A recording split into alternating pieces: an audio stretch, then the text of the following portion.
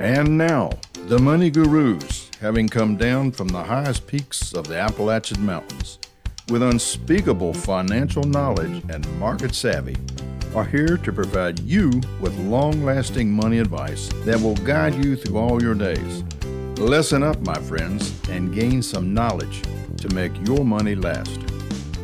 Welcome back to Money Gurus. My name is Morgan, and I'm here today with Adam Peters, and we're going to talk about how to create a budget. I know when I first kind of started getting a real big girl job, this was one of the first things I did. So I'm excited to hear what your thoughts on this are, Adam. Well, sounds like you're ahead of a lot of people. I know from meeting with a lot of people all the time that they're not even sitting down taking a look at this, so they have no idea what their actual budget is. So congrats on that. Thank you. So talking through all this, what we're going to do is I want to use a little example here just to kind of illustrate what we're trying to talk through. So we're going to use Billy. Billy. All right. Billy has an annual salary of $60,000, which is $5,000 a month.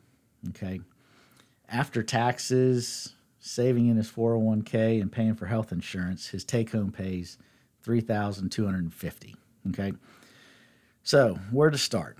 Most people have a general idea of the big expenses that they have each month, like rent or mortgage, car payment, student loan, but they don't catch all the little things.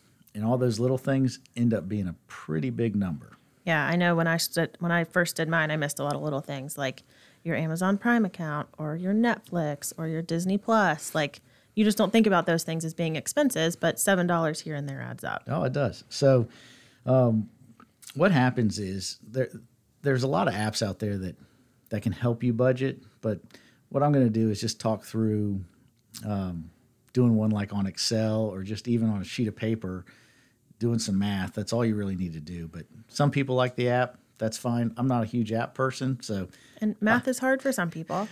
That's why they make Excel.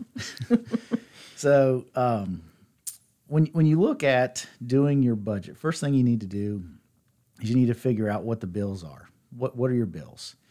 Mortgage, rent, car payment, car insurance, cell phone, credit card, Netflix, Amazon, utility bills, water, gas, electric, groceries, eating out, gas for your car, charity donations. For me, my Uber always gets you. Heard that. So what you got to do is there's a plethora of things that people spend their money on. So what you got to do is I like to tell people, sit down, pick a couple months in the year. So let's say March, June, and September. It can be any couple months that you pick. I would say probably stay away from December because you got a lot of Christmas gifts in there. But outside of that, you can pick any month you want. So what you do is pull up your bank account, download the month statement, open up your credit cards, download the month statement. Any card that you use to buy stuff with, go get that statement for that month. Then, this is the painful part, going line by line and lumping these things into categories. It's brutal. So, you start to see trends of, I only eat out for lunch 3 days a week, but, that's $60 a week times 4, it's $240. So it starts to add up. So once you've lumped it all into categories, you do each month, each category, then you can take all those months and all those categories and come up with an average. Okay? So when you come up with the average, now you can really see, good gosh, I spend $1,000 a month on groceries and eating out. I might need to spend more on groceries and less on eating out.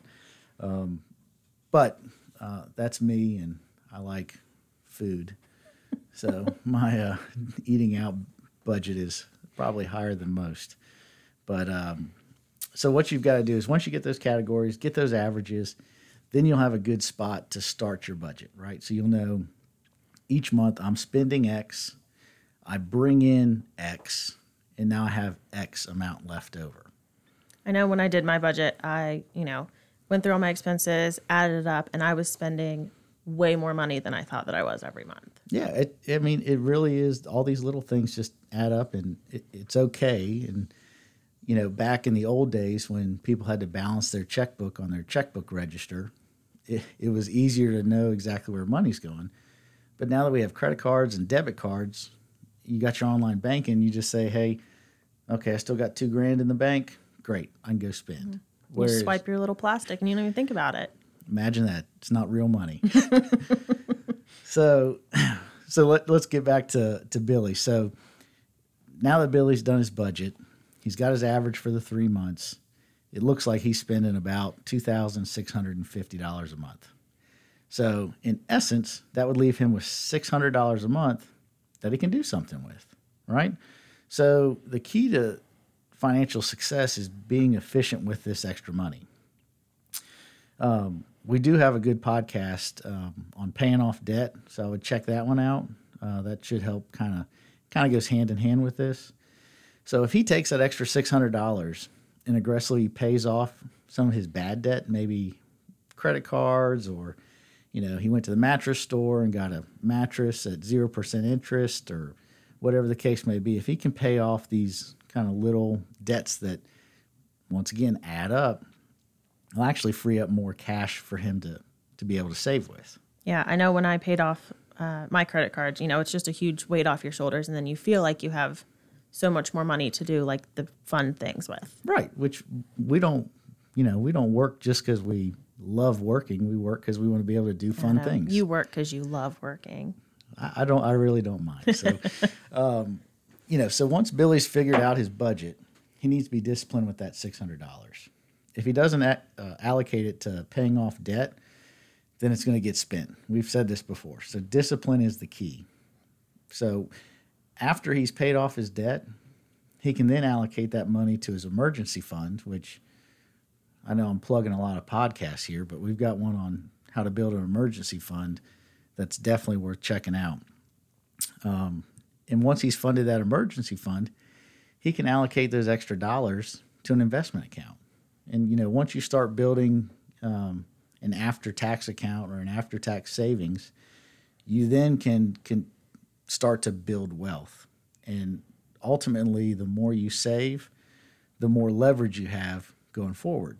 If you've got, 10 years down the road, you've saved $50,000 and you don't like your job anymore, you can go tell them, hey, I'm putting my notice, I want to find a new job, and you can go find a new job because you've got the money to live off of in the short term. Whereas if you didn't have the savings, you might be stuck in that job that you just despise by that point. So having money is never a bad thing. Right. So when you think about the budget, the key is being disciplined and doing the process of going through line by line and figuring out where all the money's going. And, after you do that, you may say, hey, The Mandalorian's not on anymore. I might want to cancel my Disney Plus for a month or two. But now there's Hamilton. Oh, fair enough. Can't say I've seen that one, but I did like The Mandalorian. We'll fix that. So, you can start figuring out where you can be a little bit more efficient and maybe cutting some things out that you realize you just don't really need. So if you do that, you can then start chunking away a bunch to savings. And then ultimately, the more you have in savings, more money you end up having, the more freedom you can have down the road. So That's kind of the key. Yeah, that's great.